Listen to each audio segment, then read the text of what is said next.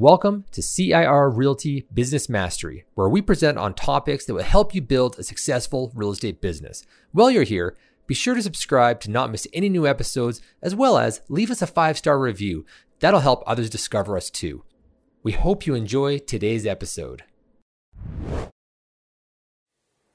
Welcome back. Now we're going to talk about what happens when you get an internet lead and what. So I'm going to kind of go through how I develop my online lead, nurturing and engagement process. So we'll start my slideshow here and then cool. So now we got an internet lead. Now what? So it's no secret, online leads can be tricky. They do take a little bit longer to convert and it requires a little bit more hands-on nurturing than leads from other sources. This is because online home shoppers are generally further out in the process before they're ready to purchase. That's why it's critical to have a system in place to engage with new leads as soon as they register on your site. But imagine if you had the right process in place to strategically engage, qualify, nurture, and convert those leads. They're one of the easiest ways to continue on with that. The first thing we need to do is develop a process. So first step in developing my process was thinking about how I was going to plan on engaging with the leads. Was it going to be email, text, call, or what should I do to start with? What I found most effective for me was to text or email first, then to call. I would first leverage the consistency and high open rates of a text message and email to start the conversation, and then get the lead engaged and build a little bit of trust before I would call them. To ensure this, I would also have an email autoresponder set up as soon as possible so that there was speed to lead. So basically, I'm reaching them out right as soon as they register for the site. It's important for online leads that we get them engaged as soon as possible because that will increase your lead conversion rate. And it's also important to offer abundance of value. So that, it's information that they care about, ideally, stuff that they want to know about it and be on hand quickly to answer their questions and requests. Some of the examples of things that you can offer in your communications are listings matching their search criteria, especially new listings, neighborhood information, quality of school district, crime rates, proximity to shopping and entertainment, local housing trends, housing affordability, availability for types of listings that they're interested in, mortgage information, how to get approved, and mortgage rate trends, walkthroughs of the home buying process.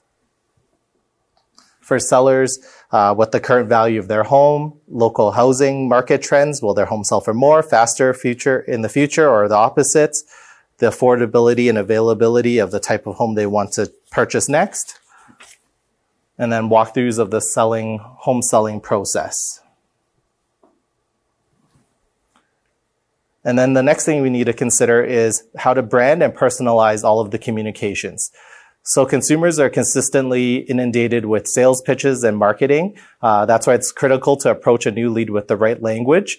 So I like to start with a personal touch and address the lead with their first name.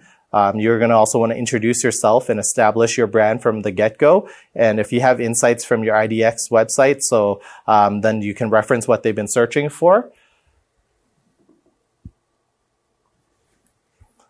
And then here's an example plan to get the lead to respond and let you know what their search criteria is. So once we have a search criteria, we would stop this plan. So like I said before, as soon as they register, we would reach out to the new lead, introduce ourselves, and I would do this by having an auto email responder as soon as they register. So it would kind of look like something like this. First name, how can I help? Thanks for registering for whatever website domain name, about Calgary homes for sale. My name is introduce yourself. And then are you interested in touring any of my listings that you saw on the website this upcoming weekend? I can schedule showings for those listings and answer any questions you have about the home buying process. In the meantime, if you reply to the email with your desired price and range and location, we'll send over a custom list. Look forward to hearing from you. So that's kind of where it starts in terms of the first step. The next thing that I would be doing is sending out create a custom save search. So basically, no matter what happens, doesn't matter if I get a hold of them or they respond, I set them with a general category search. And then that gives me a reason to touch base later, which is kind of the next part of it. So the next day, I would send them a text or an email that says, thanks for registering on my website again. Do you want to learn more about category homes for sale? Is there something in particular you're curious about? So that'd be kind of day 1. Day 3, I'd be sending another text if I haven't heard back from them. I've emailed you some listings. That's where the save search comes in because I've been touching base with them. So at least I reach out and I'll say, I've emailed you some listings, anything of interest.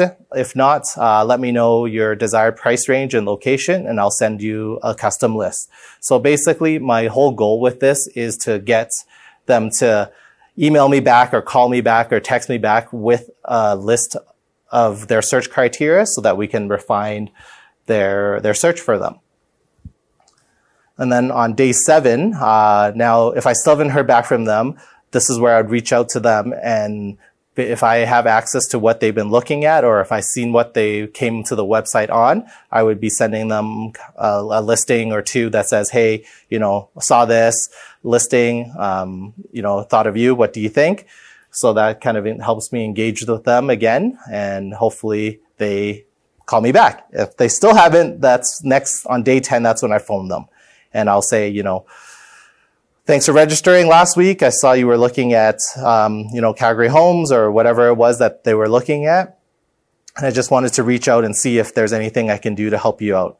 In the meantime, I've already set up a save search on my site, so you should be seeing new listings the day they hit the market. Is there anything that is catching your eye? Or if not, let me know your desired price range and location, and I'll send over a custom list. So if by 2 weeks in, if I still haven't heard from them, I'm going to send them another note here, quick note just to say, we haven't connected. Do you still want to learn about it? So hopefully, see what happens from there. Day 21, basically another call. Hopefully we can get them on the phone and take it from there and see what happens. So just try not to be too sales pitchy. It's kind of offering something of value. So it'd be whether they need market stats or whatever it is. We'll kind of take it from there. And then day 28, that is when we start kind of we decide whether to put them on a long-term drip or not. So this is where I would make another call. So it's time to call the lead again. And you're going to come up with any excuse to reach out and just to say hello, even if the excuse is just to say that you wanted to reach out and say hello. If you haven't heard back from the lead at all, you might want to let them know that this is the last time you reach out by phone, but you'll continue to share properties and helpful information to their email and through the websites. And then if I don't get them on the phone, I'm definitely going to follow up with a follow-up message, either through email or text, that basically reiterates the same message. I'm also going to feel free to remind the client that, a few times over the course of the month that, I generally am trying to help them and, to find their house. And then at that time as well, I'm going to move them to a longer term drip plan. So that might include, some sort of mail out or, monthly newsletter program or whatever you kind of have set up in terms of a longer term drip action plan. So that's kind of where I would do for the first initial engagement. So from there, depends on what happens. So just the key thing is to stop this engagement as soon as you actually talk to them and switch them over to whatever plan that you normally would have set up in terms of keeping in contact with your clients. So that's the end of that presentation. That kind of concludes a quick idea of what to do for engagement for online internet leads. That's all we have for you today. And thank you so much for giving us your time and tuning in. Don't forget to like CIR Realty Business Mastery on Facebook and to follow us on Instagram. Take care, everyone.